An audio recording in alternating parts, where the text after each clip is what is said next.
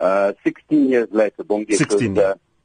The rand plummeted in 2001, and in 2002 there was a commission of inquiry which was prematurely closed down by the then Minister of Justice, Penyo Maduna, and unfortunately a lot of what could have been uncovered was not uncovered.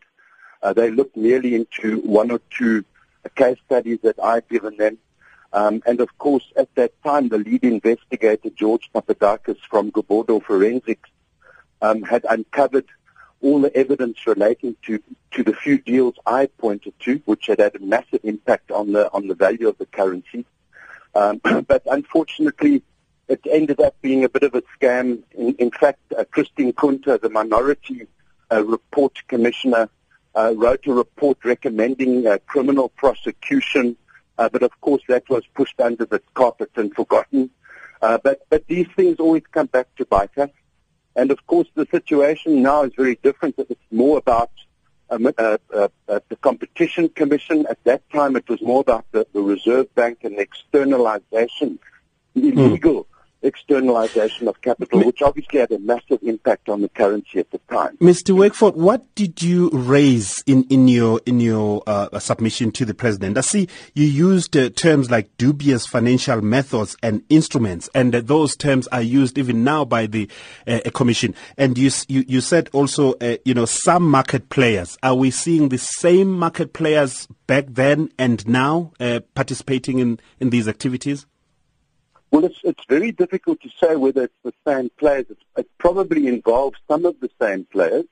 Unfortunately, the scope of the commission didn't look into the proprietary trading of banks. That is a term that refers to banks actually using their own capital to front run a major deal. If they know a major pension fund is going to, for instance, purchase dollars, they would front run that deal and speculate and make a hell of a lot of money between the knowledge of the deal and the actual transaction. So they would milk their clients in terms of having prior knowledge and let's call it market intelligence, which ordinary people wouldn't have access to. So banks are in a privileged position, and they're not meant to be involved in any form of proprietary trading that involves insider knowledge.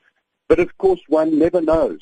There are so many things that banking institutions could do if they were corrupt or if they were dubious in their methods. So they need to be focused on. We need proper regulation and oversight. We need more shareholder activism. The pension fund industry, for instance, which is the biggest saver in South Africa, representing the vast majority of our people, their monies are still managed by financial institutions with very little rights afforded to the actual savers of money, the investors of money through pension funds. All right. So when you submitted that dossier to the president, then Thabo Mbeki, and the establishment of the commission, what did you want to achieve? What did you want them to do? And what should the Competition Commission do today, 16 years later? What everyone wants to see in this country is economic justice. So what we don't want to see is that ordinary people are getting poorer every day. If you just take the price of maize, as the rand collapses, so the price of basic commodities rockets, and it's the poor. Ultimately, it's the poor that suffer. So if you want an outcome, you've got to have consequences. You've got to have criminal prosecution. It's no good just prosecuting companies because they just use their shareholders' money to pay the fines and they walk away. It happened in the States. It happened in Europe. We've seen it with the 2008 crisis.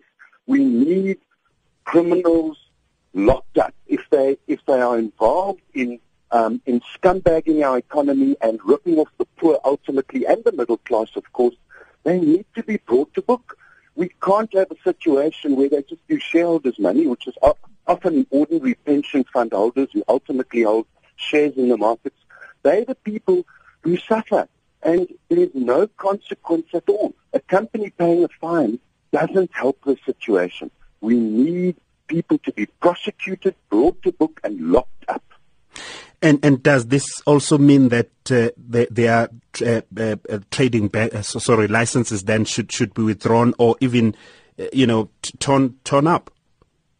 Well, we need more banks. We don't need less banks. We need more competition. South Africa is in desperate need of a bank that perhaps has significant state investment, where it can be more directive in terms of its lending and its different products that it offers. But we need more banks, not less. If we had more banks, there'd be more competition. There'd probably be less collusion. If there is collusion, obviously it needs to be investigated still. But we need more transparency in the market, more regulation, but more operators. We can't have a select few banks controlling the entire marketplace. It doesn't bode well for a developing economy like South Africa.